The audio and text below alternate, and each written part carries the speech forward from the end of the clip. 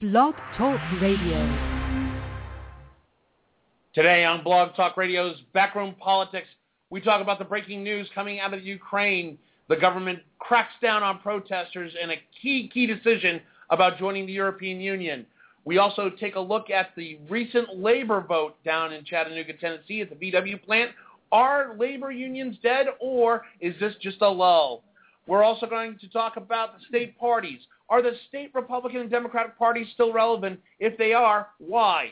We're also going to talk about political gridlock, talk about the influence of, oh my gosh, we got so much to talk about. This is Backroom Politics.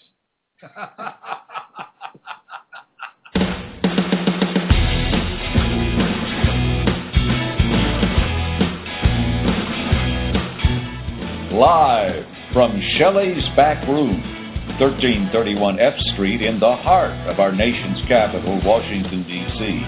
This is Backroom Politics. To join the discussion, you can call toll-free 1-877-662-3713. And now, the moderator of Backroom Politics, Justin Russell.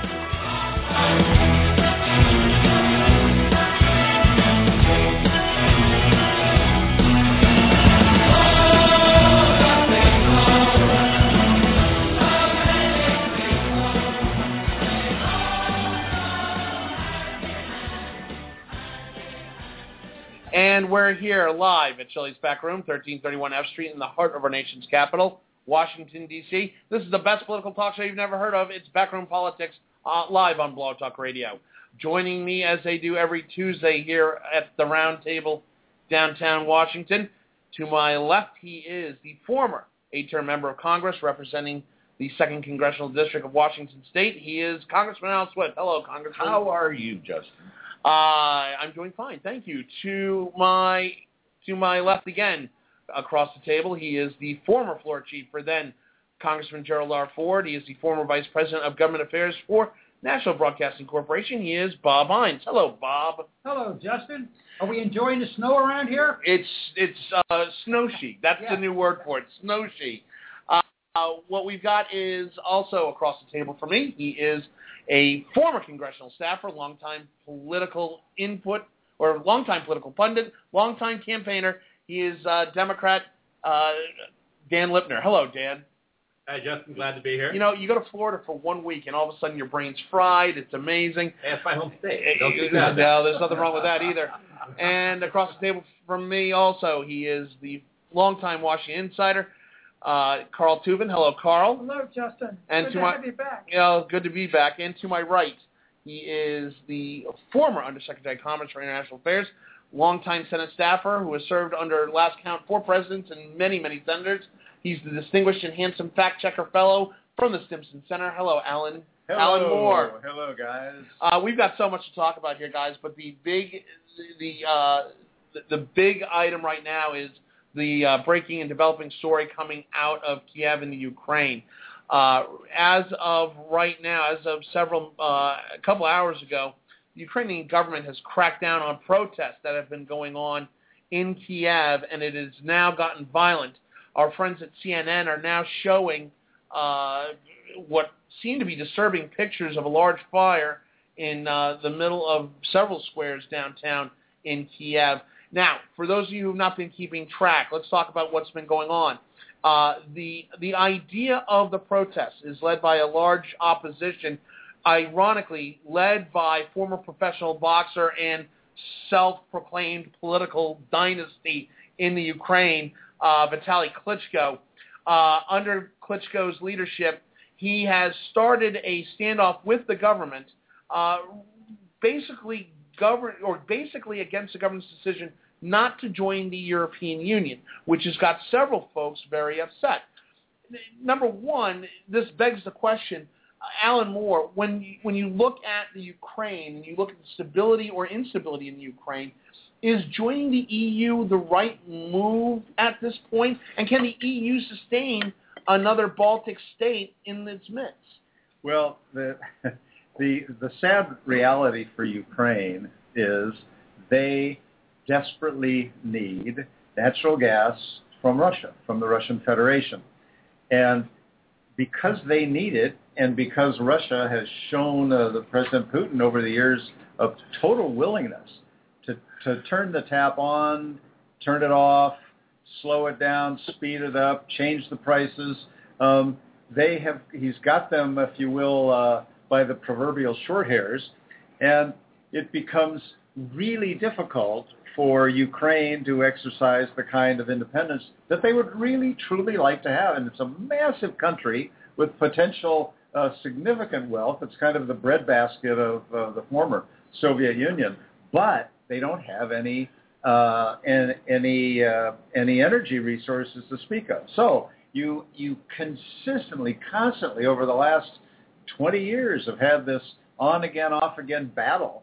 They would love to join the EU, as some of their Western partners and former members of the Soviet Union have done, in the sentiment of the people, but they have to be realistic, and they don't want to cut off their nose to spite their face. That's the heart of their problem.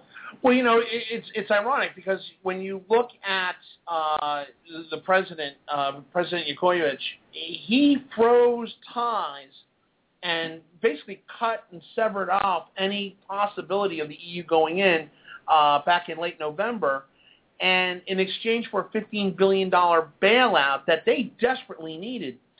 Bob, we're seeing a lot more of this in this part of the world where these countries that are in desperate need of bailout, the EU is bailing them out, but after the bailout, they're saying, no, we're still independent.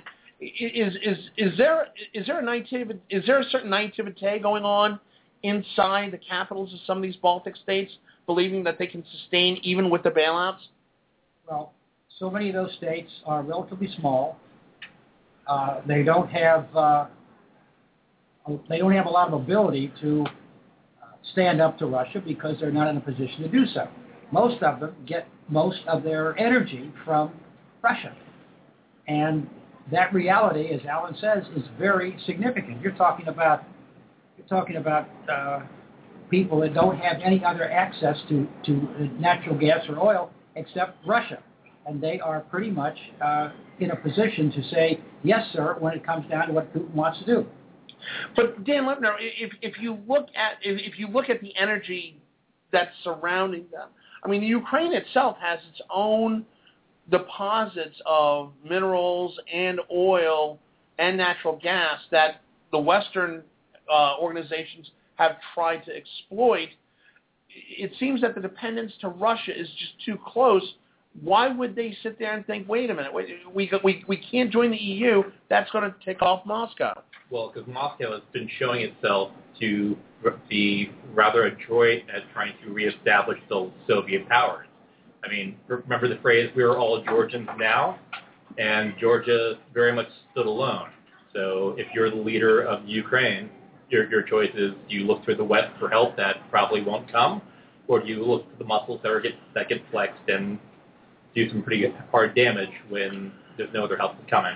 But we've got a situation right now where it's almost the country that wants to join the EU has pitted itself against the EU. You've got representatives from the opposition, led by Vitaly Klitschko, meeting with German Chancellor Angela Merkel on Monday. Chancellor Merkel's offered billions in additional aid on top of the $15 billion that was offered by the EU, and it still has not quelled the opposition. Why would the opposition fight not taking that bailout, again, from the sustainable economy that is Germany? No, it's not the opposition. It's the folks who are in charge. That's why it's the opposition. The folks in charge are pulled for political and financial, economic, energy, etc., and historical reasons to Russia. It's the opposition who is trying to break again that connection and are getting violent or not. They're not necessarily getting violent, but their revolt and marching in the streets has triggered violence. And just today, something like 9 or 10 people have been killed. There was a truce for a while, and of course we had this little dust up with the senior State Department official who basically said to F-word the EU because the EU as a group was not assertive enough. So there is there's a lot of complexity here that I certainly don't claim to understand, but it's ultimately a power play by the Russians, largely with their ability to turn and turn off energy spigot and to affect the prices.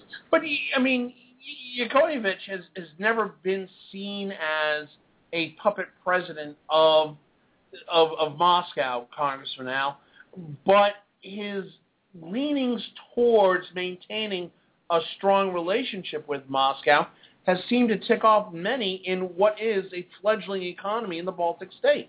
I don't know what would be the wise position for that country on this issue.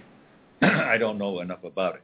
But it does seem to me that that he is not unwise to be afraid of going against Putin, who is a pretty tough guy and could cause him a lot of problems. Now, the people in the street and the opposition, don't have to deal with the reality of the actions that the government has to take. Governments, good and bad, frequently find themselves in the position of having to do something that is very unpopular in the street, but which is absolutely essential to the country. Witness passing the debt limit ceiling. Dan Lipner. Well, no, I mean, I was just going to agree that looking at recent history under Putin's leadership, I challenge you to find one international arena that Putin has interjected himself into where he has not achieved exactly his goal. And everything from Syria to the Ukraine to Georgia to Chechnya, there is not a place where once Putin has interjected Russian power that has not succeeded. But let's be clear. I mean, you're talking about a country that's definitely divided. You've got the western side of the Ukraine, which is obviously more westernized, more aligned to integrating into the EU. But you still have the western, or I'm sorry, the eastern and the central parts of the Ukraine that are very much Russian-speaking, still very much tied into the old Iron Curtain way of thinking, which for that matter, Yanukovych has been very much a part of that eastern and southern Ukrainian culture. But at the same time, Dan Lipner, if you look at it, Putin's come in with $15 billion additional. You've got, on top of the fact that the Russian government bought $3 billion in Ukrainian bonds, which isn't exactly the world's greatest investment of capital. All of that seems to be, in Yanukovych's corner, not a bad move as long as you stay loyal to that old Eastern Bloc mentality of Moscow. Well, and hence the politics of the street versus the politics in the back rooms being different. That Putin is buying power where he can financially, and as we've also seen, and not to be ignored, militarily is also there as well. So the EU has shown itself to be less than unified in support for anyone. So who do you choose? The dictator who can, arguably dictator who can do things unilaterally, or the democracy that is haphazardly showing quasi-support here and there? Alan Moore, when you look at Vitaly Klitschko, obviously very westernized, a trained medical doctor. This is not an idiot, even for a heavyweight boxer, a horrible heavyweight boxer, in my opinion. But still, this guy's a very smart cookie, very well educated. It seems that he would be the type, at least we would hope, that would take dialogue over violence, but this has gotten out of hand. Well, remember, just because you can rally people and you can go into the streets to demonstrate, that doesn't mean you're opting for violence. It oftentimes will trigger a reaction from the police, the military, from the powers in control. But I don't think you can blame violence on people who have no other option but to rise up, make noise, go into the streets. Carl Tubman. Maybe the Arab Spring has now gone to this country, and these people know about freedom. They know about democracy. They've had their hands tied for years and years and years. And I think there are a lot of people who would like to break out of that. And I believe that if the government tumbles, and if Putin doesn't send troops in and tanks, which he could do, I think that the West would, Germany, led by Germany and others, would come to their aid and supply them with the energy they need and help them develop their natural resources. Dan, you disagree? Oh, I absolutely disagree. I mean, NATO has shown itself to be somewhat toothless. The Libya campaign, where lo and behold, where NATO forces, other than U.S. NATO forces, were shown to not have equipment, not even have the ability to provide simple air support for the Libyan rebels, is suggesting that somehow NATO is going to come to the support, and it's not just going to be the U.S. coming there, and there's no U.S. interest to get involved with that. I didn't say NATO. I mentioned Germany, and there might be some other countries that would be interested in doing that. I never mentioned NATO.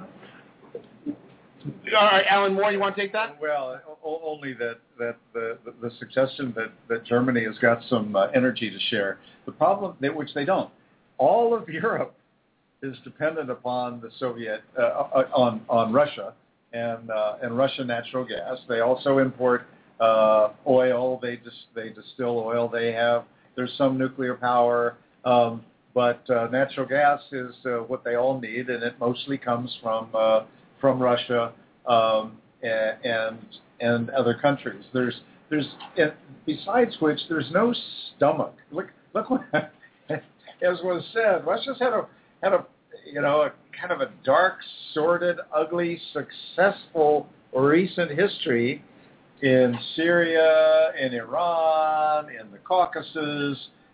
Nobody really wants to take them on, and Ukraine is a less likely place than some others, partly because it is so massive and because there really is civil strife, and no one wants to dive in general, and they really don't want to dive in when there's in effect the outlines of a civil war underway, with Russia on one side willing to do almost anything and play by any set of rules that they choose. Bob Hines.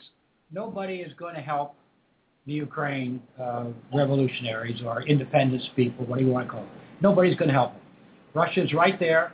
Putin will do everything he has. The guy who was the president's name I can't pronounce, who is nothing more than a thug. He was a usurper to begin with. He put in jail the previous president. She is still in jail.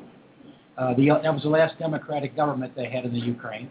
The fact of the matter is, he's just a little Russian puppet, and he's going to stay one. He's got the oil and the gas that he needs. He's got the protection. Nobody's going to help him, and that's all there is to it. Just as simple as that. But in another telltale sign that the foreign policy of this administration is yet to get its act together, U.S. Ambassador Jeffrey Payot, the ambassador to Kiev from the United States, called for dialogue, but also threatened both sides with sanctions. Congress for now, it's one thing to threaten a seated government with sanctions, but how do you sanction a mass of protesters?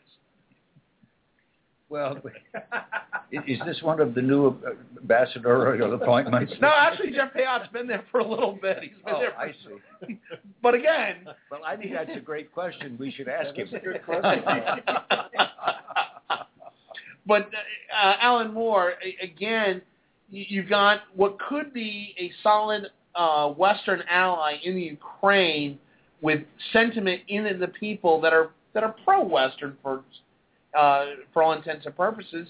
However, it's this little slice of political dynasty that they still reach back. Wow. They still get the Russian sentiment to them. Why can't Foggy Bottom and the State Department figure out that this might be delicate and that they're going to have to do a little bit of, God forbid, foreign relations? Well, they know it's delicate. My guess is that, but we've got several things going on with Russia and with President Putin that, for the moment, are significantly more important than the Ukraine. We don't want to gratuitously piss him off. So we we operate quietly. We operate in the shadows. My hunch is that the CIA is fairly active in providing some support, but it's not arms, but it's ideas, it's money to encourage the ongoing civil strife. It's just not military. It's not going to be military, and we're not going to jeopardize the bigger fish that we currently have to fry in these other countries by getting too overt and too aggressive in the Ukraine, especially when our ability to influence events is so limited. Is Bob Hines, is that a result of our just fledgling foreign policy, that our influence in this region or greater in Europe and Western Asia that desperate right now? Right now, Russia and Putin, in anything that he wants to do, is leading us around, and we're trying to catch up. We're behind in every way in the Middle East with him. There's nothing that we can do right now in these areas that he hasn't stopped us from wanting to help in one way or another. He's winning. Simple as that. Carl Tubin. How is he winning when he won't participate or have people participate in the Syrian dialogue to try to come to some solution? He sits there and he has people on the Syrian border, on the Jordanian border and the Lebanese border who are starving and sick and won't do anything to help or make the... But Putin doesn't care about that. He doesn't care about people. Yeah, but still, he is getting in my mind, a very bad reputation in the world. He may have a bad reputation, but everybody recognizes that he's on top right now. Hold on for a second. Dan Lipner and then Alan Moore. Well, without question, the current situation has Cold War echoes involved with it, but that's not really the entire issue. The bipolar world, which used to be good versus evil, the evil empire, as Reagan called it, isn't what we're dealing with anymore. The interests were simple. It's either us or them. But now the Russian interests are clear. They want to continue their international push to reestablish their power base. But our interests are fractured in many different regions. Yes, we have our interests in democracy, but we also have our interests in our commercial interests, which extend to all of these areas. And also completely eliminates the fact that the American public has zero desire to get involved militarily in any of these places around the globe. That leads to a fractured American public and a dictator who can do exactly what... Dan, are you just paraphrasing what you're saying is, it almost sounds like you're saying that Ukraine could be a hotbed for what could be a larger, clear and present danger economically rather, to Western interests? Absolutely. Interesting. Alan Moore? Yeah, I was simply going to say that as far as Putin is concerned, it seems to me that if he is perceived as an uncaring badass in the region, for him, that's win-win. He doesn't care about that. This is not a U.S. president or a European president who is standing idly by, not going all in to try to care about the 6 million people who have been displaced from their homes, the 140,000 it's estimated who have died. He is in a way that is going to allow Assad to continue in power. He's not using chemical weapons. Wow, he wasn't really using them in the first place. Now he's taking barrels full of fuel oil, filling them up with pieces of metal and dropping them on civilian populations so they explode, destroy hundreds, if not thousands, of human beings as well as a lot of property. But that we find that horrifying. Not so horrifying that we're willing to step up and try to do more to stop it. Horrifying nonetheless. As far as Putin's concerned, there's no penalty to him in that regard, and his puppet in Syria, Assad, continues to hold on to power 3 years after Arab Spring and after we said, yeah, he should go. And 2 years after the red line that turned out to be wussy pink. Wow. Carl Tubin. I think, in my mind, there might be a change in their policy. It might be too late, but there could be a change in some of the ways that we're going to deal with the Syrian situation. Wow. Interesting. Well, Alan Moore? Just in the last week, the president has started to talk a little bit about Syria again, partly because he recognizes, as we've said around this table, that Syria threatens to become President Obama's Rwanda, the part of his legacy where we look back and say, why did we let that happen? Why did we let hundreds of thousands die? And I'm glad that better late than never he's at least talking about it again after a significant period of silence. The Rwanda situation, I think, is, and I agree with Alan about it, but if you put this on a timetable, that came under President Clinton. Right. We can't forget that there was a whole 8 years in there in which it was President Bush, who I still maintain if we had not gone into Iran, Iraq, a lot of things that happened wouldn't have happened, and we would have much more resources, money, patience of the American public, and the whole world situation would be in better shape. This president was handed foreign policy messes that he did not make, and then, as the world tends to, it goes ahead and keeps creating messes. You know, Alan Moore. We got more than we. Well, it's nice to know that the blame Bush line of argument has not died yet. Even after 5 years, we're going to blame Bush for Syria. But in fact, the fact of the matter is that the Syrian situation is about 3 years old. It was part of Arab Spring. It was President Obama who said he needs to go. It was President Obama who said there's a red line here, and it was President Obama who, in Bob's terms, allowed that line to go pink. Might the world have been different if we didn't go into Iraq? Absolutely, it would have been different, but we don't know how it would have been different. It's conceivable that things in that part of the world would have been even worse. We don't know it. They would have been worse in Libya. Libya gave up its nukes. Saddam Hussein was the official enemy by congressional action of the United States. I don't like the fact that we went in there and how we went in there, but I am not smart enough myself to suggest that, gee, if only we hadn't gone in there, then Syria might well have been different, and other parts of the world as well. All right, Congressman Allen and Dan Lipner, last words. But if we hadn't gone in there, different kinds of things would have happened. For example, we would have had more flexibility to deal with Arab Spring and might have been able to put a little more weight behind some of those countries that were involved in that, and may have a different situation there as well. I think you can't just say history started last January and blame everything on what has come since.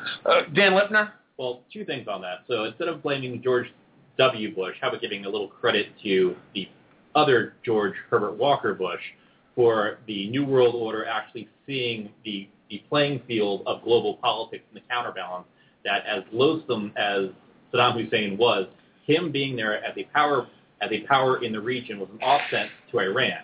When Saddam Hussein goes, Iran mysteriously becomes the sole power in the region, which has become its own headache. And this devolution that's occurred, and not to mention the now statement that we are no longer the shining city on the hill. We are no longer that credible voice in the region that we do things because it's the right thing to do. The Iraq policy, as we all know, has been a little suspect as far as our reasoning, makes us less credible. So what do you do after that? Interesting thought. We're going to let that be the last word. We're going to take a quick break. When we come back, we're going to talk about unions. Unions have been in the news lately between Northwestern University trying to unionize the players trying to unionize at Northwestern University, and the huge impact of the VW Chatanooga, Tennessee vote that will truly define how labor moves forward in the 21st century. You can always follow us on Twitter at Backroom Politics. You can always call us at toll-free at 877-662-3713, or you can email me, Justin at backroompolitics.org, for any questions or comments you'd like to hear. We'll be back in 3 minutes. This is Backroom Politics live on Blog Talk Radio. Wow, a little bit of fat swaller, Lulu back in town, and I tell you, when I am back in town, or when any of my friends are back in town, or heck, when we're living here in town, we usually find ourselves down at Shelley's Back Room, 1331 F Street, in the heart of our nation's capital, Washington, D.C., right across from the National Press Club. Why do we come here? Well, they've got the city's best cigar menu, the most diversified, with some of the best-known brands and some that you might even know, but you might want to give it a try.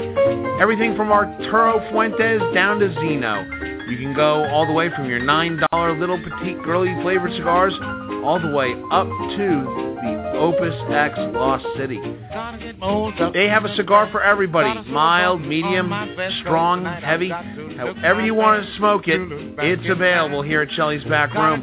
Come in, have Bob, Na, or any one of the girls show you what the right cigar might be for your taste that evening. Again, Shelley's Back Room, 1331 F Street, in the heart of our nation's capital, Washington, D.C. As Bob likes to put it, it is definitely the place to be. You can tell the mailman not to call. I ain't coming home until the fall, and again I might not get back home at all. Lula's back in town, yeah.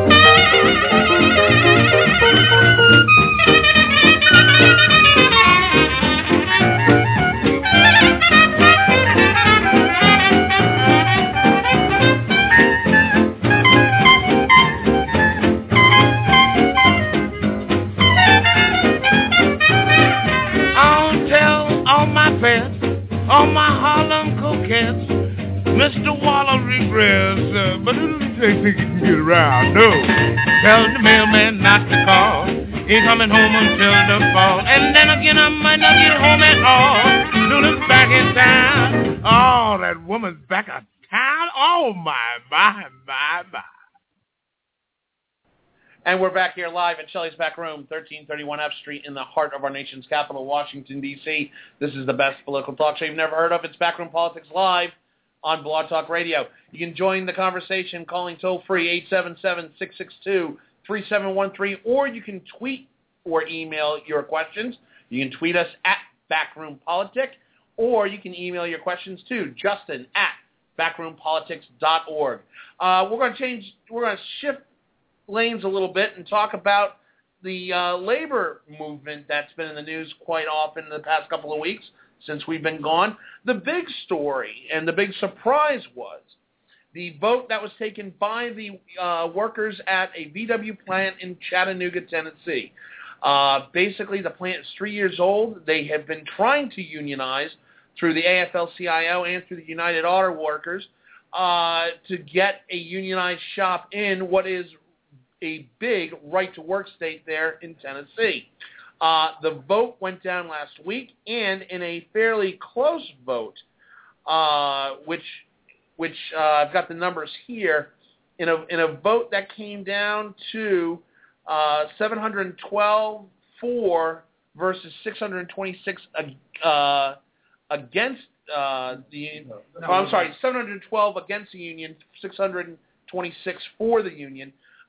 This is a devastating blow to union. On top of that, you've got football players on the varsity squad at Northwestern that are trying to unionize, saying that they are employees, not students, and that as long as they're making money off of their sweat and blood, they can unionize. So let's go back to VW first. Start Bob Hines.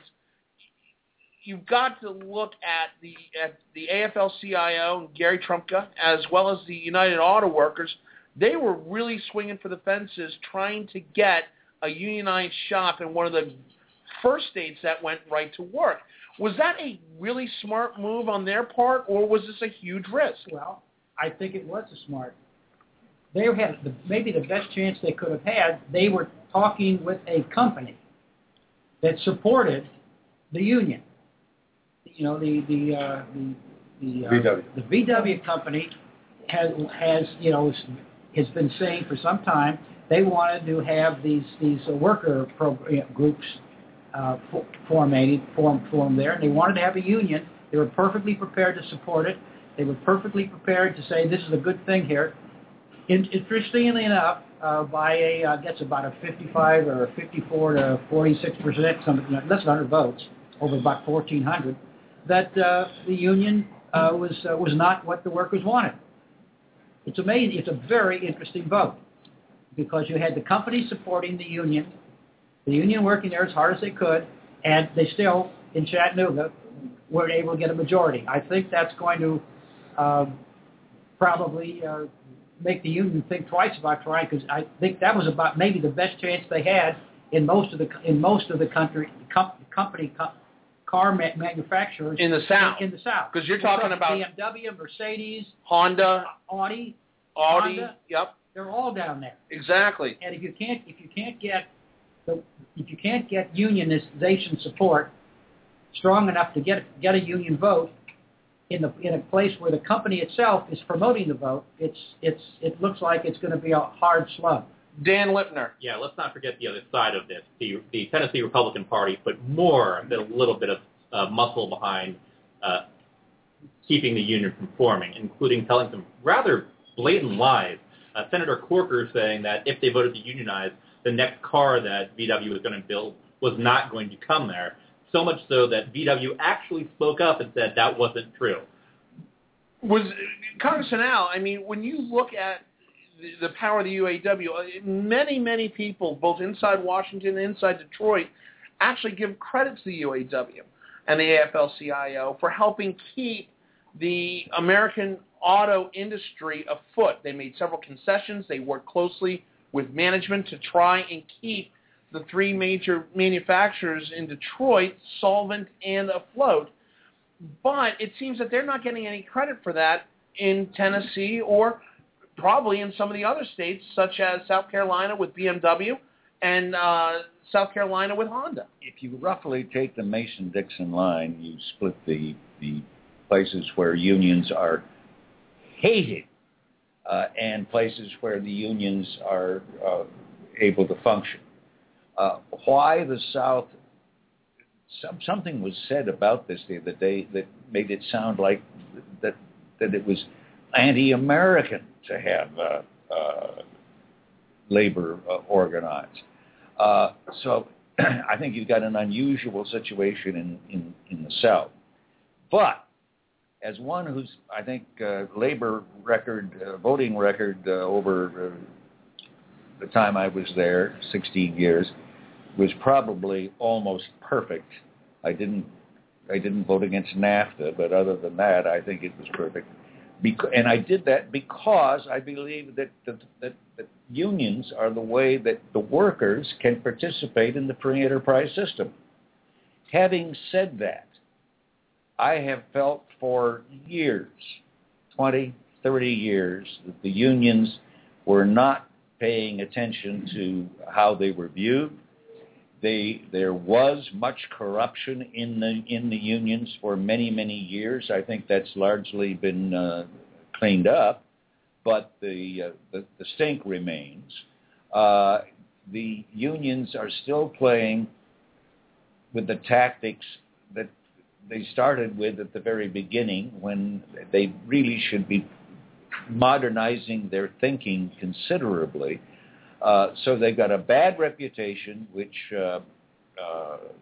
they have done nothing about, and in fact, they have gone out of their way on many occasions to increase it, to add to the anti-union feeling. Now, you're right that they did good things in Detroit and got very little benefit for it. But if the union, I've always thought that the unions should have been working for this. Why not have union members sitting on the boards of these corporations so that they would know how much money they've got, and they can tell whether having such and such a kind of raise would break the company or not. So rather than the old, well, Constantine, you saw this very closely in your old congressional district with Boeing when they made a move to South Carolina, a very much right-to-work state, caused the machinists union, which is very prevalent in Boeing and in western Washington state, to literally cause and almost disrupt some of what was going on there with the production of the 787 Dreamliner. Is that part of the fight that they've got to overcome, or was that just part of the tactic? No, that's part of what they got to overcome. I can remember when I ran for Congress in 1978. I remember going down for my interview with the Machinists Union in Seattle, and I answered all of their questions, and I happened to agree with them on all the questions they asked. So the guy sits back, he's just looking, fat, dumb, and happy, and very pleased with me. And I said, there's one additional thing I want to say. The head of your union has said that they will not support anybody. They're going to pick 2 or 3 issues every year, and they will not support anybody who doesn't vote with the union on all of them. I said, I think this is wrong. This is stupid. This is inviting every one of the people that might vote on all 3 to pick at least one to vote against so that they don't get the 30-second ad about the labor bosses controlling them. I think it's stupid politics, and I can't support it. And the guy looked at me and he said, oh, I wish you hadn't said that. And I was not endorsed by the Machinist Union. Wow. Alan Moore. Yeah, I'm thinking a couple things here. With regard to the vote in Tennessee, my understanding of what VW said is we don't have any objection to them unionizing. They were not active in pushing it, on the one hand. On the other hand, let's not denigrate the workers and suggest that, gosh, outside forces, whether they were management or the union or the newspapers or the Republican Party, must have turned the day. We have 1,300 and some people voting. You don't think these people in the workplace understand what the stakes are? A lot of this is, gee, do I want to have some of my paycheck go every paycheck to this union? I'm not convinced that it's going to be worth my while. Now, as we said, it's sort of in the blood down there too that it's a right-to-work state. The UAW, before we break our arms patting them on the back for their great work in Detroit, all they did was give less than everybody else did because the administration was currying their favor and cut a deal that favored the unions. But I don't know that it was the unions who were doing that. I think that was what this administration decided to do because it sort of owed the unions. But the thing about Chattanooga, though, I think that I do agree with everybody is, given the setup, who the company was, the company's position, if they couldn't win this one, they're going to have to think hard before trying again because they were unlikely to get a better shot in the South than this. Carl Tuvin. 2 things. Number one, one of the things that the Republicans or whoever the opposition said about the UAW is that the UAW bankrupted Detroit, and that was all over the place. Number 2. Good point. Good, thank you. Wait, Carl. Number two, Trumka and the UAW, unions have been losing members for years. True. And this was I think a calculated situation that they were going to try to go into this VW plant and try to win. They lost. They gambled. If they had won, it would have been a real opening for other companies in which the is South. why they did it. Right, and they took a chance. I think that probably the UAW is going to take a look at what happened and the opposition and all that came along, and then try to figure out where to go next because they need members. The unions are dying to a degree.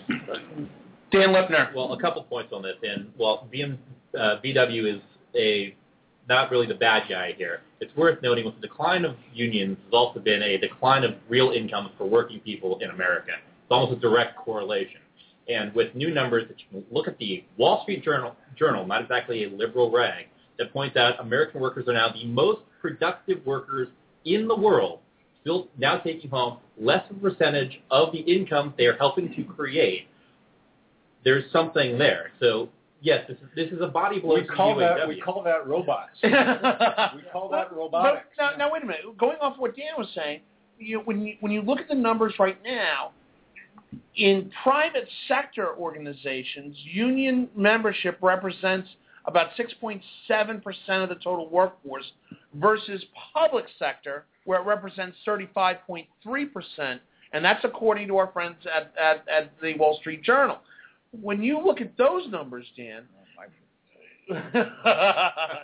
subtle, Al, very subtle.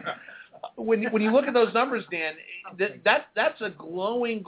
That shows you that organizations like AFSCME, like SEIU, which are largely public sector unions, they seem to be maintaining it's the old school conservative, if you will, unions like the UAW, the AFL-CIO, the Teamsters, that seem to be hemorrhaging a lot in the private sector. Are unions now just a voice for public sector employees? They're not.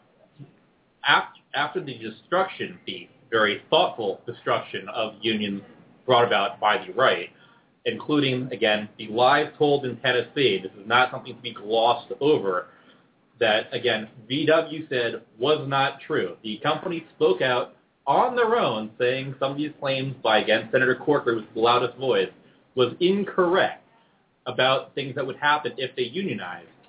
That response, and with private sector unions having weakness in fighting these issues, the number of voices fighting for workers is in decline, so leading only to public sector unions being the strongest voice left to sit there and vote on behalf and speak on behalf of working people. Bob Hines, when you look, let's take, for example, the Teamsters Union. Teamsters Union has a voting population. Of that voting population, roughly about 48 to 49% of that are Republicans, are right-leaning, lunch-pail Republicans. Why has that not taken hold in a largely red state like Tennessee or a largely red state like South Carolina? They want the representation and the good programs that come from these unions, but there's still an avant-garde fight against unionized labor in these states. Well, I suspect a lot of it is just the culture of the states. Just plain and frank, they have not had unions there generally. I think they like it that way. It's the culture down there. Now, that's either good or bad, depending upon your point of view. But the rationale for them is we like our independence, we like the way it is, and it's okay with us. And I think that it's going to be very difficult for the auto union members down there, UAW. I think if you can't get it done in Charlotte, Chattanooga, it's going to be much tougher in most of those uptown plants in South Carolina, which are South Carolina's much more conservative than is Chattanooga. Alan Moore. Yeah, I wanted to. I was going to let it pass the first time, but since Corker was trashed twice, I thought, well, let's just think about this for a moment. Bob Corker, I know the guy a little. He gets very good marks from Republicans and Democrats as a guy willing to work across the aisle. He's pretty careful. It strikes me that what he said down there's something else that doesn't add up. That my hunch is he had some conversations with VW. He may have pushed the envelope a little bit, but they put the company in an awkward position of either saying, oh yeah, he's right, or well, it's not exactly right. There's something bizarre here. But what happened is whatever he said, VW came back and said, actually not the case. That was all done prior to the vote of 1,300 people. It's not as though those people voting weren't well aware of what was being said and what wasn't being said. That one of the things I love about Democrats is they so constantly like to say of people who vote, oh, they didn't know any better. They weren't voting their interest. I love that because I think these guys knew exactly what they were doing, and you filtered out all the information, made a decision, and said, nope, not now. Here, here. Dan Lipner? Not quite exit polling that I would say is scientific. There was more than a handful of anecdotes from people who voted in this union election that said just that. They were afraid of not getting the next vehicle that VW is going to produce. And I think that would be something that I would worry about if I were in that vote. But VW wasn't spending money to get their message through. The Republican Party of Tennessee, the state that Al Gore used to be part of, that is now solidly red. Do you think there might be some solid interest here to keep UAW out just to keep Tennessee red? Do you think that? Wow. Do you think VW might be trying to be walking its own narrow line here? I don't think VW cares. I think VW cares a lot. Yeah. The fact of the matter is, they're working on their own economic interests. The fact that U.S. workers are as productive as they are, and more productive than German workers. Let's keep in mind what we're looking at here, and not exactly known for not exactly being their own industrial powerhouse, the Germans. The fact that all these German companies are moving here is something along the lines of U.S. companies that move to Asia, that they're seeing a profit margin and things that can go on. But the German management sees that there is something to be said for a cooperation between management and the workers, that there is actually something at play there. Congressman Al? Whenever I go off on a kind of a dreamlike concept of what might be going on, with no facts to back it up, it is the gentleman who just had one of the great bad dreams for the Republican side without a single fact laying in it that just spoke. And I just want to point out... Wait a minute. Are you accusing our resident fact checker of talking without facts? I think absolutely yes, and he's jeopardizing his reputation as the fact deliverer. Wow. Maybe you could be a little more specific here. This writ large broadside. Well, that's what I was saying that you should have done. Don't turn it around on me. Well, you need to listen more carefully. Well, okay. Well, wait. We've got one more subject. Carl Tubman, 1 minute, real quick. The other thing, it wasn't just Senator Corker who made statements. It was other Republicans in the state of Tennessee who followed the same line. So, of course these people are going to be scared to death that all this is going to happen. They bankrupted Detroit. We're not going to get the next new car. I mean, what else? There are other things said too that could scare you half to death. Well, and I'm sure the unions were saying all kinds of goody two-shoe things and just being wonderful buddies, and they just couldn't wait to be helpful. What do you base that statement? No, the unions would only be fact-oriented. Oh, I'm so sorry. I might have spoke the truth here for a moment. Alan Moore, real quick. I want to say something about why companies, whether they're German or others, choose to come here. The reason that U.S. companies and German companies and Japanese companies, anybody else who makes who makes modern cars these days, is so productive, meaning the number of cars produced per worker, is because we've automated everything. Are you I made honestly the comment suggesting about the Koreans and the Japanese are not automated? No. What I'm saying is they're all moving in the direction of robotics. They're all becoming more productive. In America, we've got the big cars where we in many ways assemble smaller pieces put together overseas, and we're largely the assemblers here, and we've got cheap energy over here. So we've got huge subsidies that some of the states are willing to put up. But if hold on, Congressman Al. They've got robots and we've got robots. What he said was that we are still more productive than the other people. Right, and also they don't have to pay the shipment of cars coming across the Atlantic. Well, but you also have to look at companies like the unknown companies. You look at companies like Tata out of India, which produces cars on a level that is unbeknownst to anywhere else in the Western universe. Their quality.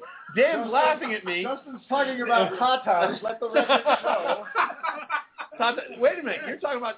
I mean, you look at a company like Tata, which mass produces cars at a level that nobody even thinks about comprehending, and yet this is some of the most unrobotic, untechnologically developed assembly lines in the Western or in any hemisphere. Yeah, and those cars aren't allowed in America because they don't meet any of our safety standards and safety requirements. If they wanted to, I'm sure they could. What he said was... Wait, one thing. By the way, for the record... Hold on, Congressman. For the record, Tata owns companies like Jaguar. They own Land Rover. And, I mean, these are cars that are mass-produced under the Tata assembly production scheme here in America and in places like Great Britain. Yeah, but both Land Rover and Jaguar the buck has been passed on both of them routinely through many other companies have offloaded them. Look at the quality they had under Ford. My God, Jaguar was horrible. Yeah.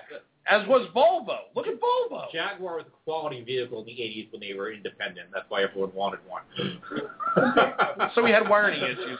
The big jump when Jaguar was acquired by Ford was, you're going to take your car to Jaguar to a Ford dealer to have them fix it?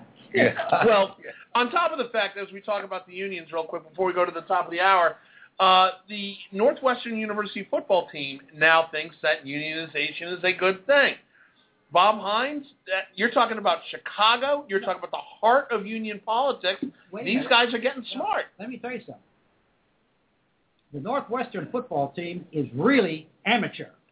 So they don't want it. They're trying to organize.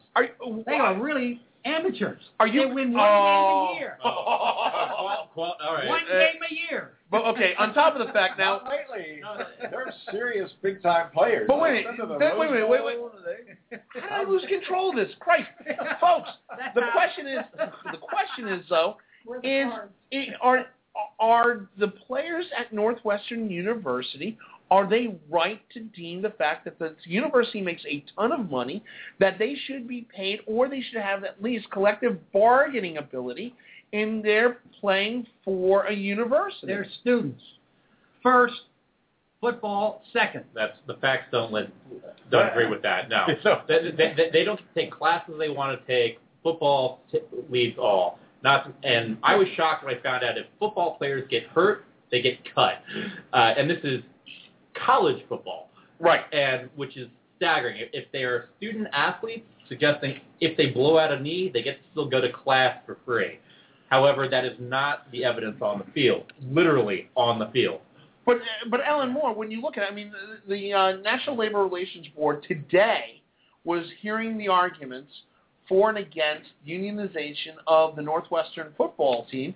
How do you think, I mean, I know we're kind of, handicapping this a little bit. Do you think that the NLRB might take into consideration this option of having the football players on a university team being able to not so much get paid, but at least to collectively bargain what the school does with its money? So, I don't know what the law is. Right. But I like the idea of them being able to unionize. Whoa! Wait, can we repeat that again? Wait. Absolutely.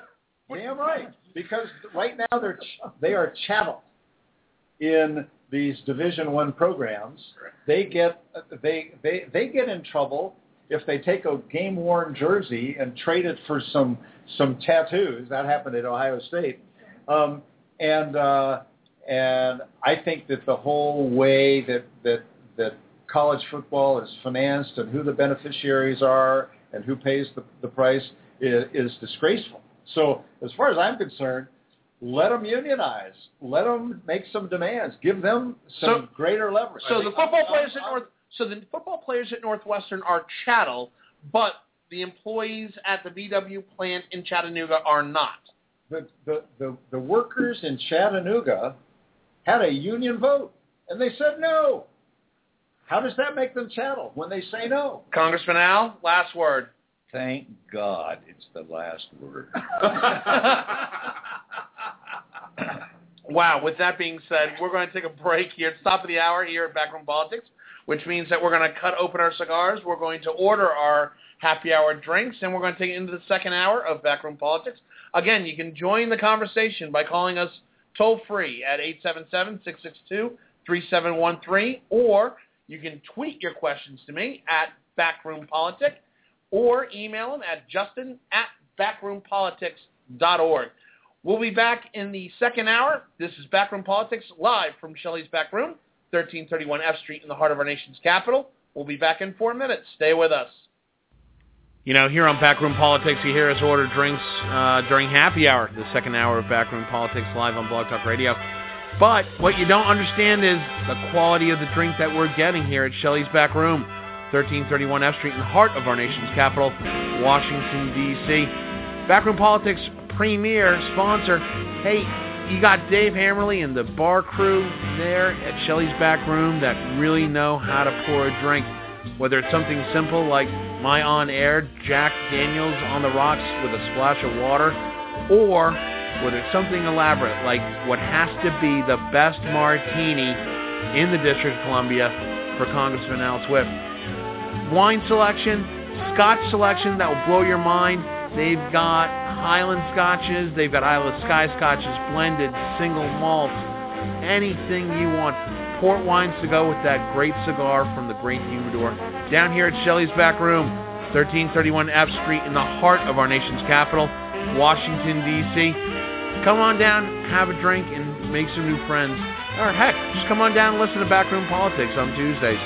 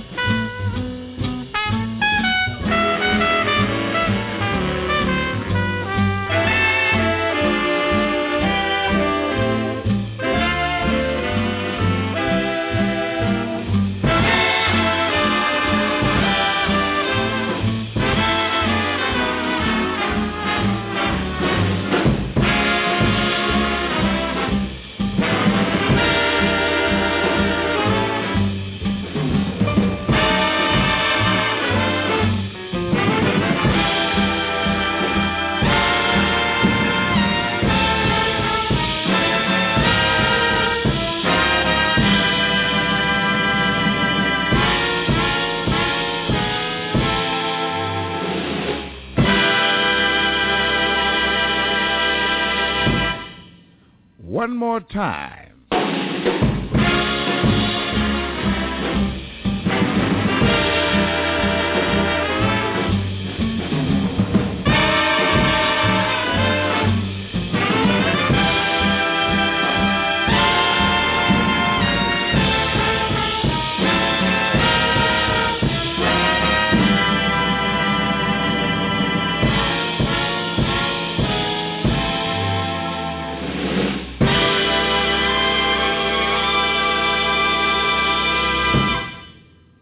it one more once.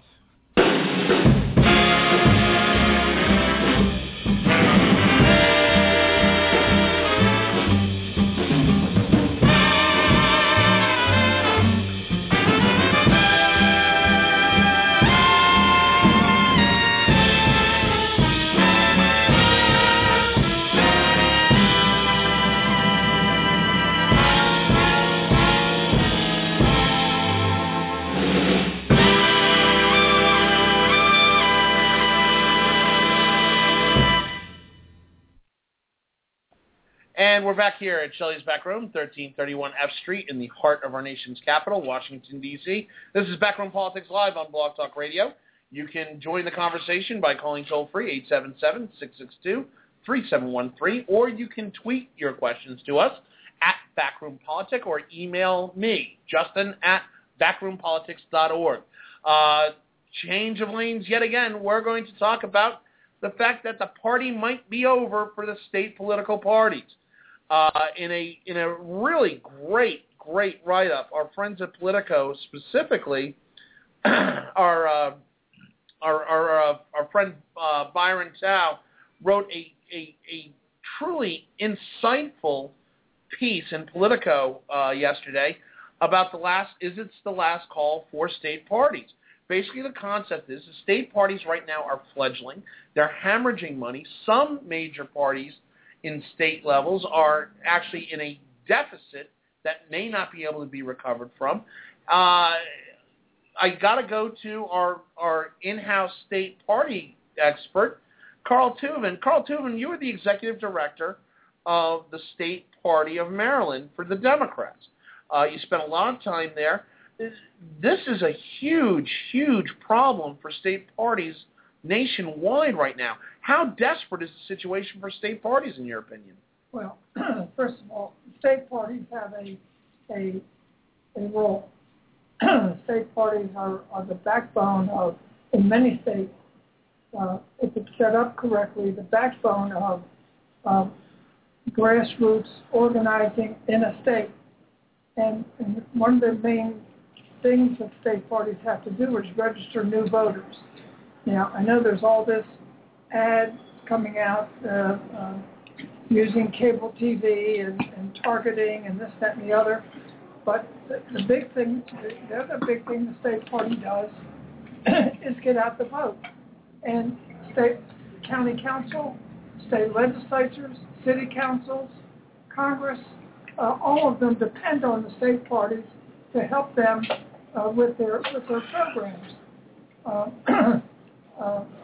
State parties, might be hemorrhaging in some places, but I think that there's a need for a state party apparatus to really make sure that the state of Maryland has a ongoing political dynamic in registration and other political activities. Congressman Al. I think Carl is right. You need some kind of an organization there. But frankly, the state parties, in my observation, now I come from Washington State, which has a very weak party system for both parties.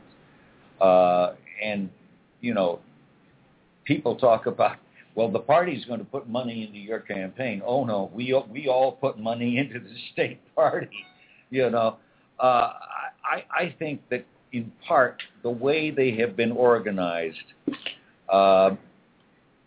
is for the Democrats. I think George McGovern and his reforms of the party destroyed the party. It used to be that you had people at the elected precinct committeemen elected as precinct committeemen. With George McGovern's improvements, they couldn't even show up at the party caucus. They were not automatic members of the party caucus. And what happened during the great year of the hippies and what have you, they basically took over the Washington State Party with people who you never saw before and you never saw again. And they almost nominated for the United States Senate a guy from Spokane, and nobody from Spokane who's going to get elected statewide. He was black. I hate to say it, but my state wasn't going to elect a black man. And who was the senator from our state that they were against? Henry Jackson, who won the general election with 82% of the vote. Now, so close. What are you saying? Yeah. Against a rational Republican at that. And so if the parties are not doing they should be doing nuts and bolts. And it's when they get off into starting to lead policy issues all over the place that they get into serious trouble, I think. But Alan Moore, when we look at the transition of monies, when we look at McCain-Feingold and some of the political contribution laws that have been put out, and the recent ruling by the Supreme Court, it seems that the super PACs, the super donors, have taken the role over from the state party levels of getting both federal, state, and even in some cases local officials elected. Is that a concern? Are we dealing with the laws that have created this monster on its own? Well, I think it's clear that we have created a new legal regime that makes it even harder for the state parties to raise money. Al talked about how it was the candidates who had to give money to the party. The party didn't have any money. That was then. It's even harder today for parties to gain money. And if they do, the kinds of people who come, there are people who want to get out the vote and work nuts and bolts. There are also people who feel passionately about outcomes and about policy and about candidates. So we shouldn't be surprised that the state parties and the people who come out say, wait a minute, I'm not just here to serve some people with whom I disagree regularly. I want a system where we can have some say in who the candidate is. Now, it creates these absurdities. The one Al described was quite irrelevant. A statewide hero, if not in some ways a national hero, Henry Jackson, is almost upended by some guys in the party.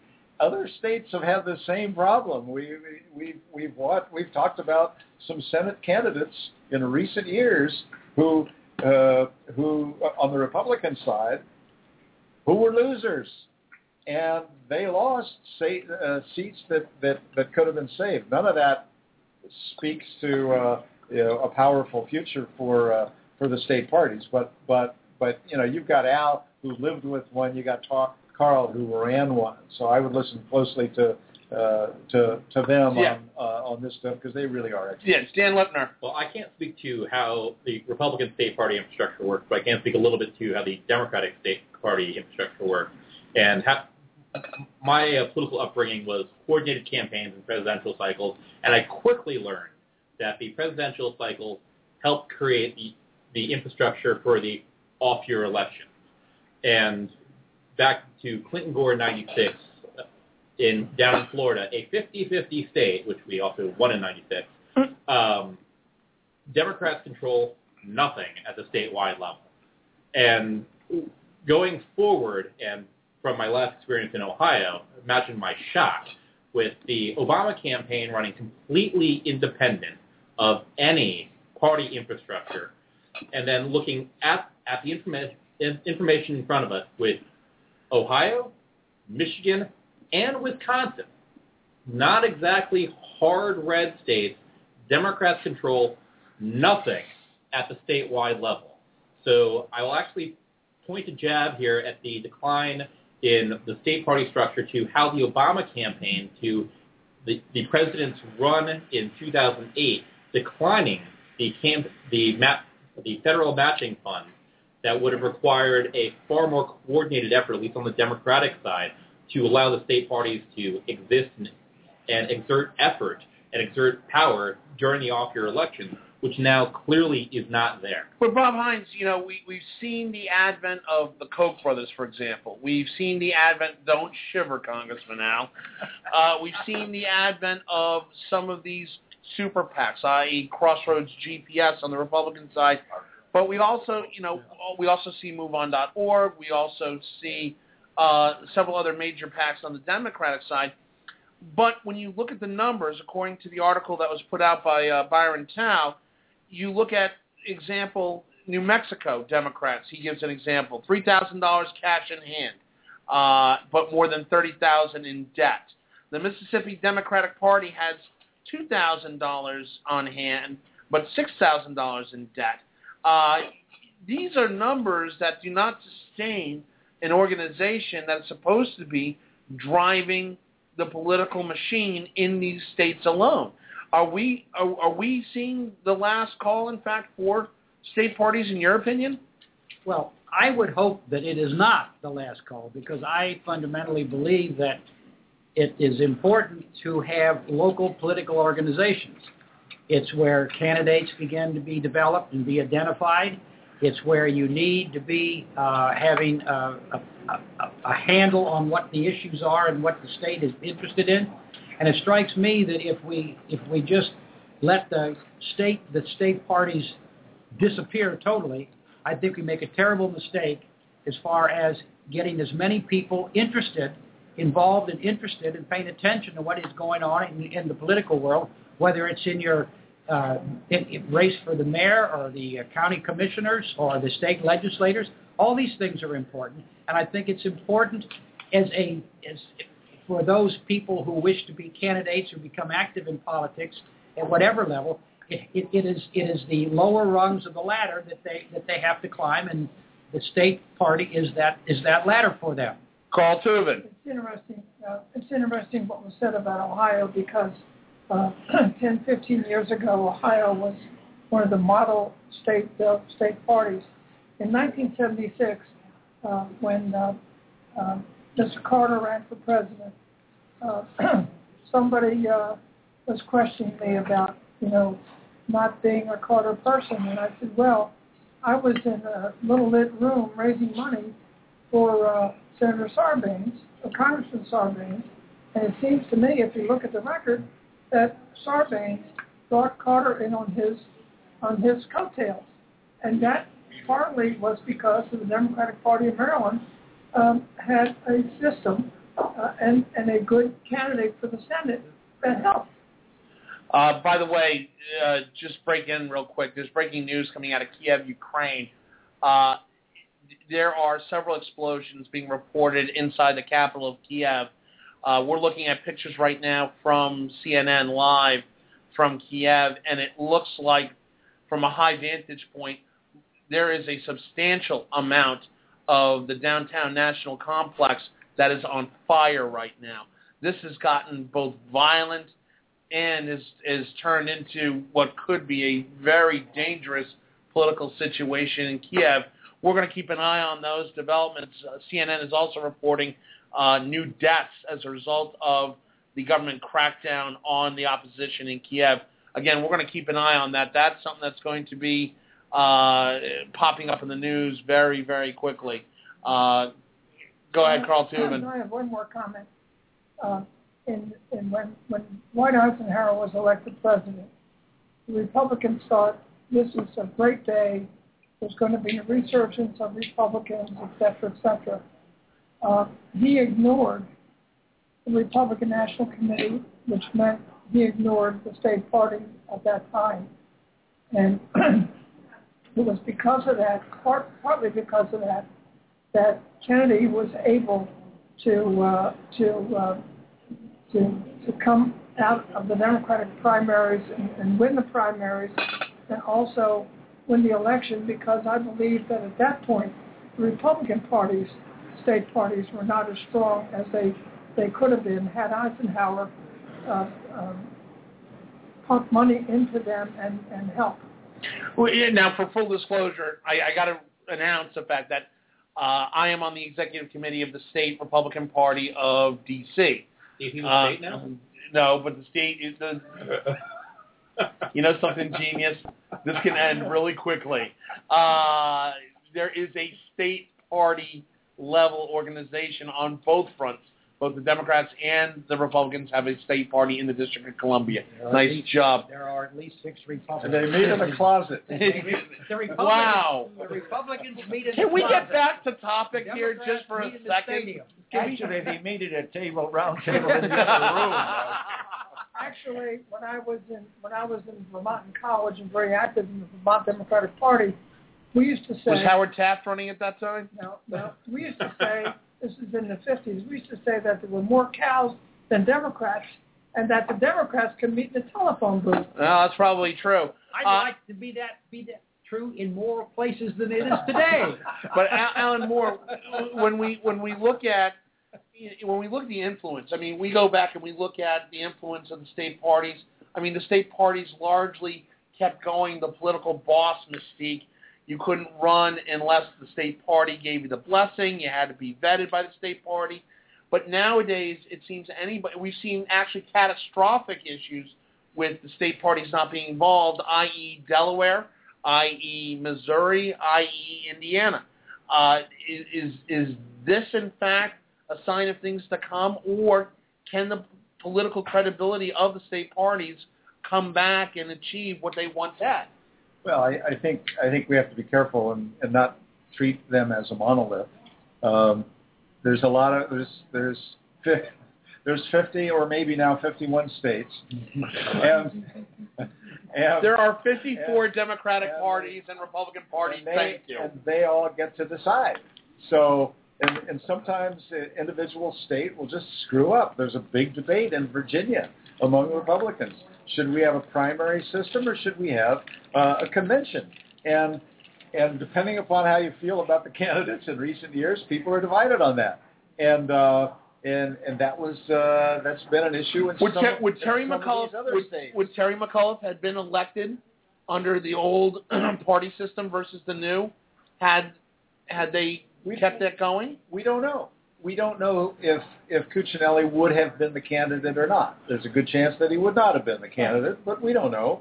And if it's conceivable that somebody else might have beaten McAuliffe. McAuliffe wasn't the strongest candidate out there, as we talked about around here, but Cuccinelli provided a huge target of opportunity, and they could run a campaign that was that helped define Cuccinelli, using his own words, understand, and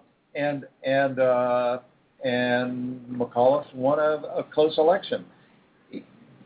Parties decide, and they will continue to evolve and decide, and some will go one way and some will go the other. What I don't think, though, is going to happen is that parties are going to simply say nuts and bolts are all we care about.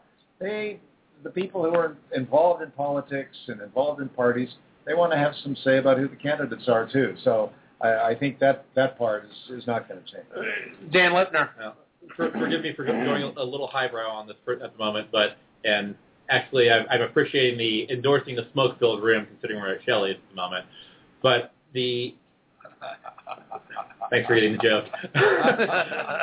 The smoke-filled rooms have often produced very good candidates. No, but in order to have smoke-filled rooms, you also need a basic infrastructure, and those basic infrastructures that allow for the democracy of ideas, for people to actually engage, require some nominal funds to keep the infrastructure going. And again, I can only speak to the democratic side of how the infrastructure used to work and how it now works. The democracy of ideas is now the democracy of money. And as Politico also reported, and the gentleman's name who's going to dump Byron Tao, this is the $100 million he's going to spend to fight global warming in the next election cycle. While, yes, it is a democratic issue, the most important democratic issue by most polling has actually been worker issues and income equality. Environmental issues also important, not necessarily what the Democratic base is supporting. But Bob Hines, the Republican state parties have had the same problems when it comes to gay marriage, when it comes to abortion, right to life versus pro-choice. The Republican Party's had the same issues of being almost antiquated in some of the positions and some of the platforms that they put out there for progressive candidates to come up and rise up through the state party regime. Well, and isn't it interesting that the more they talk about those things, the less votes they win. One of these days, they may get smart. Carl Tubin. nobody said it, but I will say it, that if Virginia had a primary, Republican primary, and if Bowling had beaten Cuccinelli, Bowling very likely might be governor today. Bob Hines. There's no if. The reason there was a convention and not a primary was because the party machinery was controlled by basically what we would call Tea Party people, decided that the way to win was to have a convention. And they nominated the candidate, Mr. Cuccinelli. They nominated as the lieutenant governor a total right-wing kook. And, they went down to defeat. If they would have had a primary, more people would have been involved in the process of picking candidates, which would have probably done a lot to help them get a better candidate. Bill Bowling would have been a much better candidate than Cuccinelli. I was surprised. As close as Cuccinelli came, it just shows that a good candidate could have killed the governor who got elected. Dan Lipner?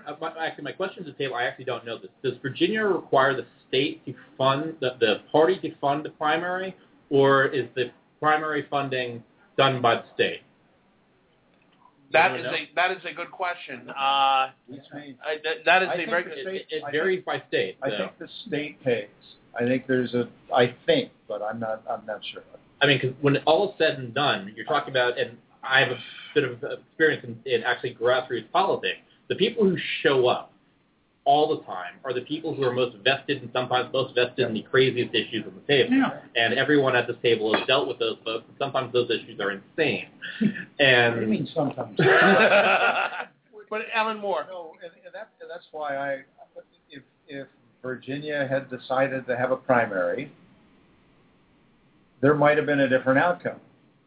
But there wouldn't for certain have been a different outcome because it speaks again to that issue. The Cuccinelli people might have showed up and everybody else took a powder. We don't know. Now, I think that if Bowling had been the candidate, it would have been a closer campaign. It would have been an interesting campaign. But I am not convinced that he would have been the candidate if there had been a primary. Yeah, but I wish there had been a primary. No, but let's go back. I mean, in all fairness, by the way, to my friends in the Virginia GOP, they've always had a convention. They always have a convention every year where they do select some of the party line folks that they're going to put up, but it's always been done on a primary basis with the support of the GOP. This last turnaround, it was a convention-based nomination that they chose to do, but let's not take away the fact that they always have conventions. And that's fair, but while Cuccinelli was at least a legitimate candidate, the lieutenant governor's candidate, on the other hand, whose name is escaping me at the moment, Howard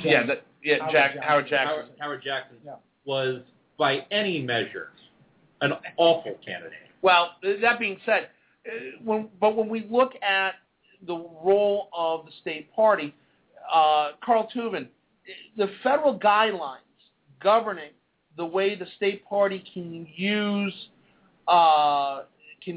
its staff. They can't use a lot of paid staff.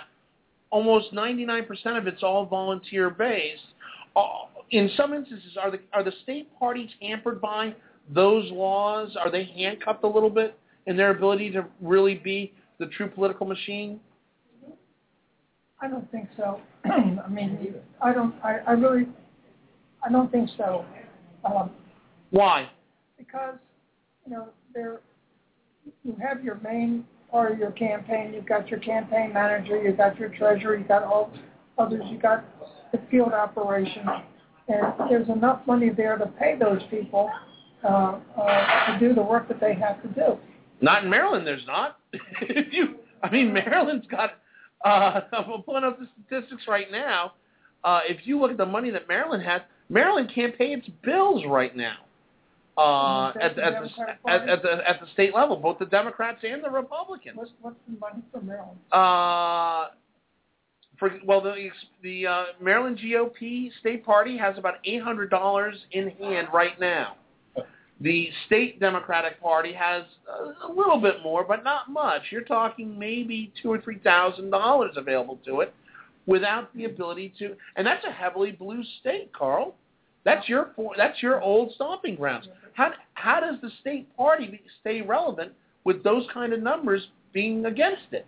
It stays relevant by having fundraisers and raising money in that way, and it'll probably happen either prior to the primary or right after the primary, and it'll raise its money to run its general election campaign. Alan Moore, did citizens? Go ahead. I was wondering whether the Democratic Committee in Maryland whether it pays any of its people. Does it pay a minimum wage? Should it be unionized? Because it doesn't sound to me like they have any money to pay anybody anything. Wow, that's harsh. Alan Moore, I was going to ask you a very legitimate question until then. Alan Moore, when you look at Citizens United, did Citizens United put a handcuff on the state parties, in your opinion? No. Citizens United didn't put a handcuff. They already have a handcuff. There are limits to how much you can give to state parties, and just like there are limits you can give to candidates, and not in that case, federal law. I mean, a lot of us think that the limits that currently exist, the federal limits to parties and to individual candidates, should be increased. It would certainly improve the transparency of where money goes, because all of that money has to be reported. Dan Lipner? Actually, there needs to be a clarification on that. Background in FEC law.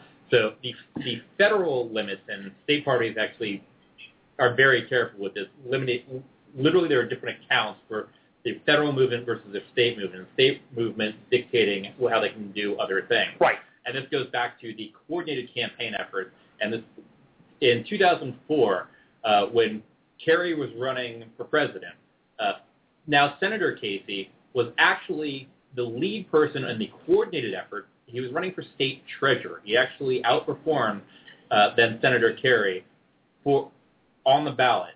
And that coordinated effort was funneled through the state party, part of FEC rules, but also the state rules on how they can raise money. So it still creates a funding source for the state party to coordinate an effort. But I look at a state like Florida, where I've got a bunch of experience. You look at Florida, for example. Florida has a $500 limit. Corporations can give, but they can only give $500. And none of that can be given to the party itself. It's got to go directly to the candidate. That's part of the government and the sunshine rule. So you've got several different disparate laws around it.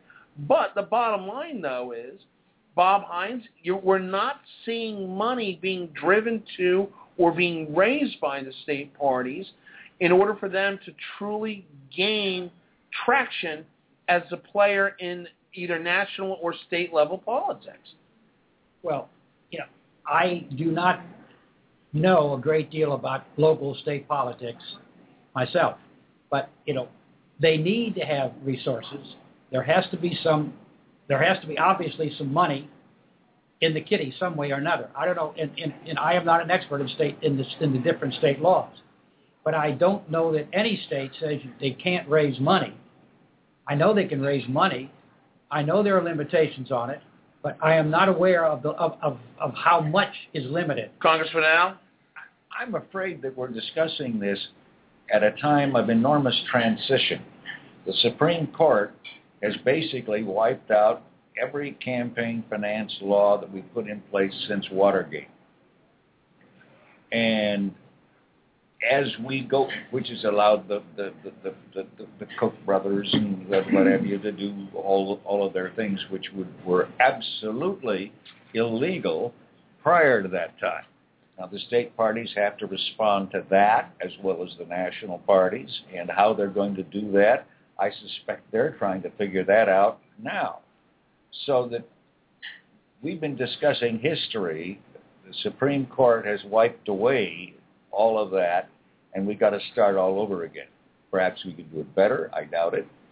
Dan Lipner? Dan doesn't agree with me. Go ahead. No, I agree with you in part, but part of the issue is now the issues that raise money. It used to be the magic phrase, and dealing from a different issue of law, it was a cross-subsidy that used to occur that allowed that if you wanted to contribute these ideas that may have been deeply personal to you, whether or not it's the environment, pro-choice, anti-choice, gun rights, whatever it might be, you still had to find other ways to funnel this money into the system that allowed other voices into the system. What it is now, and the poor Governor Huckabee got nailed with this, pointing out somewhat correctly that women's issues have now become a huge issue, and he spoke poorly about the issue. But yeah, it's an issue that has raised a lot of money for Democrats because women's issues encourage people to open their wallets and donate to the mechanism. But that mechanism is now so narrow that it now ignores other issues that are at the table. Very good. Very good. We're going to let that be the last word. When we come back, it's going to be our final half hour. It'll be a little bit of a free-for-all, talking about some of the topics that we were supposed to cover today, but we had such a good show, didn't really catch all of them. So this is Backroom Politics Live from Shelley's Backroom, 1331 F Street, in the heart of our nation's capital, Washington, D.C., the best political talk show you've never heard of, live on Blog Talk Radio. We'll be back in 3 minutes. Stay with us. You know, you hear us talk about Shelley's Backroom, 1331 F Street, in the heart of our nation's capital, Washington, D.C. It's being the place to be. America's premier cigar tavern, place to make new friends or visit old friends, or even have a lively political discussion like we do here on Backroom Politics. But what you may not know, Shelley's is the place for private parties. Shelley's Backroom is available to host events for groups of 10 to 250. From cocktail receptions to sit-down dinners, Shelley's can provide custom menu options to suit your needs and budget. Although Shelley's is a smoke-friendly environment, Shelley's can make accommodations for non-smokers based on the side of your party, but heck, why would you want to? With a cigar menu like they have here, why would you even consider going smoke-free? Event pricing varies based on the time of the day of the week chosen for your event. For more information on private parties at Shelley's Backroom, go to www.shelleysbackroom.com/private-party. Shelley's Backroom, the place to be, as Bob likes to say it. It's also a place for private parties.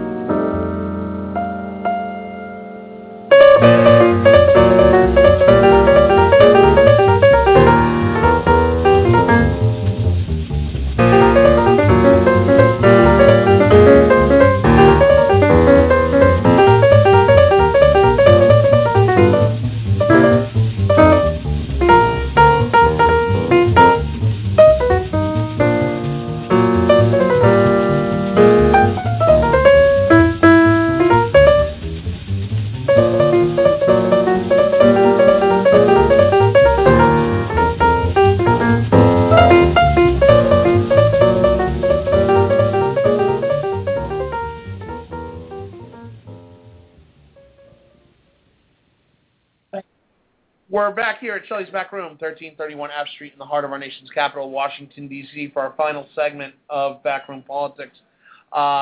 Real quickly, there's breaking news coming out of Washington, D.C. and out of Kabul, Afghanistan. CNN and the Washington Post are reporting that the U.S. government has entered into a deal with the Taliban in Afghanistan. For those who don't know, there is one official prisoner of war being held by the Taliban in Afghanistan. He has been held for an American soldier who has been held by the Taliban for now almost 5 years. 5 years, yeah. He is an official under the Geneva Convention, recognized by both as a prisoner of war. However, it has been a source of contention in the Pentagon and in the administration that there is still one American soldier left there in captivity. According to the deal, according to both the Post and CNN, the deal is that for this American soldier, he will be released in return for, is it 4 or 5, 4 terror suspects being held right now at Guantanamo Bay. This is a huge shift in policy for both administrations, both the Bush and Obama administration, who said that they would not deal with the Taliban as they are directly connected with a terror organization. Bob Hines, is this a good move on the part of the Obama administration, or does this send a signal to other organizations that might want to take this tact? I think it's a good idea. I don't think America should ever let anybody who captures an American official, soldier, whatever, I think they should not be let. If we can get them out, we should get them out. Those people are out on the front lines. They're doing things that are tough and difficult. We should make sure that if they're captured, we get them out as whatever we have to do it. I'm prepared to do it. I think that's the best thing to do from an American standpoint. Those are our sons, our daughters who are captive. We should get them back as soon as we can. Now, putting my personal views aside, because I personally think this too is a good idea. There are critics right now that are coming to the forefront saying that Alan Moore, we're dealing with terrorists, we're negotiating with terrorists. They're going against the Reagan doctrine of we will not negotiate with those who cause terror on the United States. Is this a backtrack, do you think, from the Reagan doctrine? You know, we still don't have all the facts. It's a very risky business to pay ransom. We talked about it earlier today a little bit, and how usually the administration, if it's going to pay ransom, tries to have plausible deniability that they knew anything. In this case, if it's some guys from Guantanamo, it's pretty hard to say, gee, we didn't cut that deal. I don't know who these guys are. We've got a bunch of guys in Guantanamo that we don't know what to do with. I'm guessing that it's not one of our higher valued prisoners.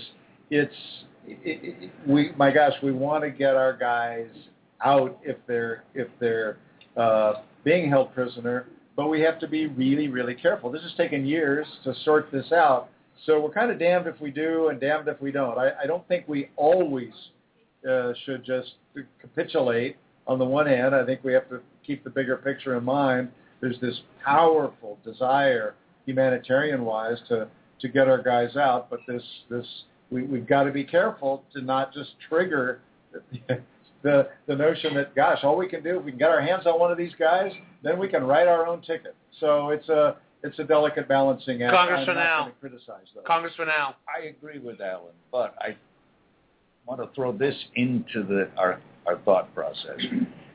We have been treating the Taliban for a long time as a terrorist organization, a long, long time. And as that time goes, they become more real and more of a major thing to deal with. And the idea that we can forever not talk to them, not deal with them, is probably naive.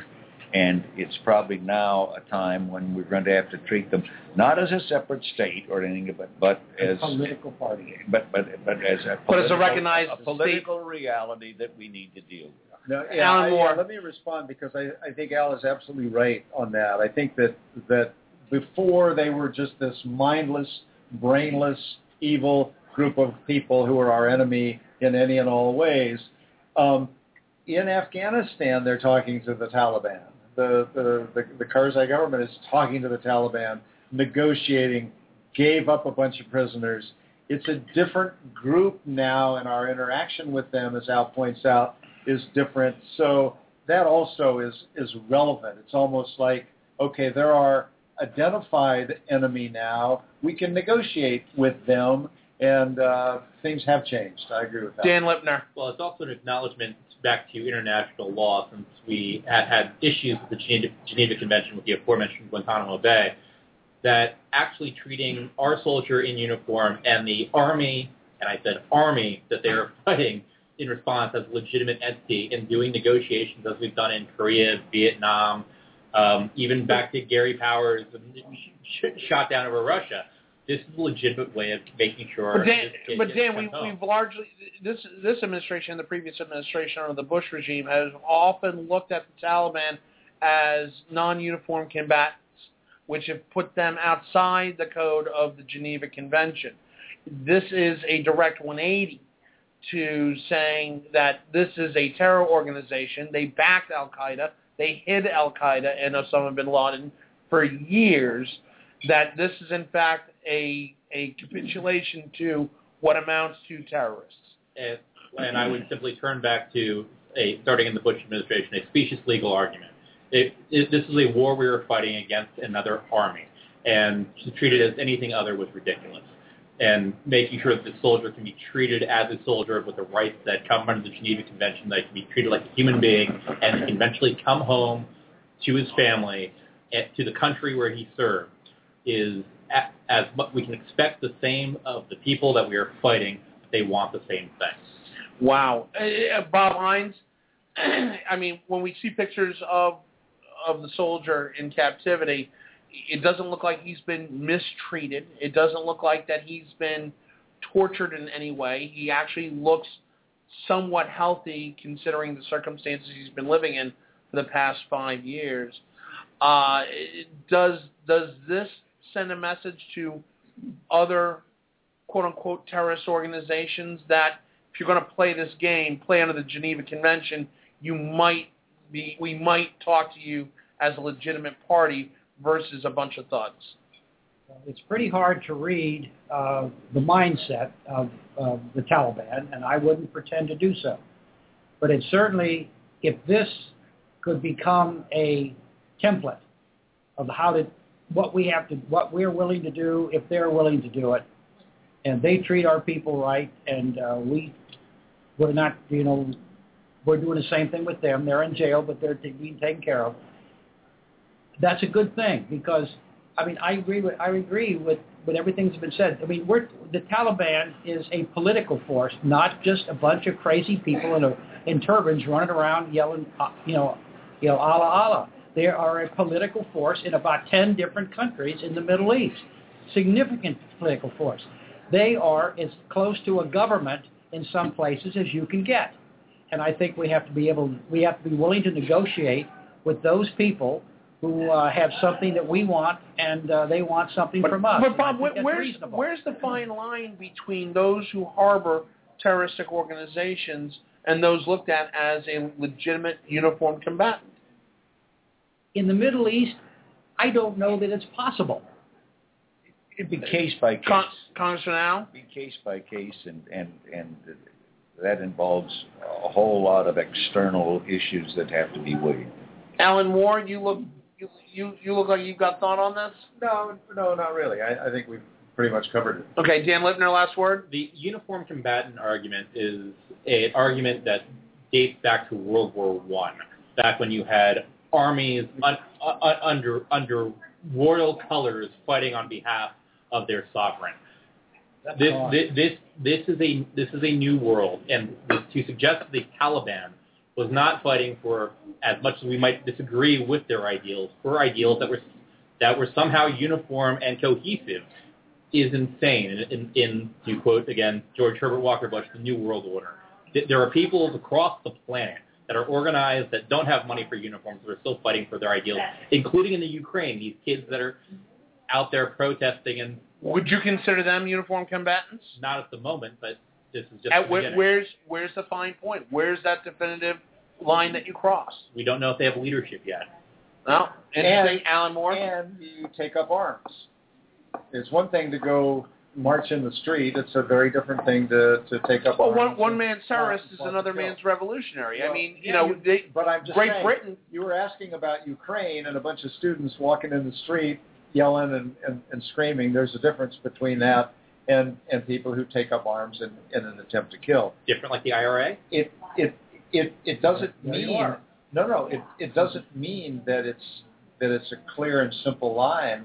The line is moving. The line is blurred, and but I think with regard to the Taliban, as we've said, we're now negotiating or supporting negotiations with Taliban leaders on a variety of issues. Right. So why shouldn't we then engage on this on the issue of prisoners? Congressman Al. And our traditional view of how war is played and how we deal is totally irrelevant to what we're dealing with in the Middle East. The Middle East is a whole new way of dealing with it, and we've got to come up with new ways and new policies. But let me bring up this point, though, Congressman Al. Again, using the, one man's revolutionary as another man's terrorist, you go back to our Revolutionary War with the militias, we had ununiformed militias coming out of every state fighting against the British. The British would capture them. In some instances, they were hung as spies or treasonous or terrorists. Well, had George not had a couple of lucky things, he would have been one of the ones hung. But let's make sure we don't conflate Al Qaeda with the Taliban, which happens too often in domestic politics. Al Qaeda, I would never ever suggest is anything other than a terrorist organization. The Taliban has a distinct national interest at play that, again, while we might disagree with it, is nonetheless the National Party of Afghanistan. It is real. Yes. It is real.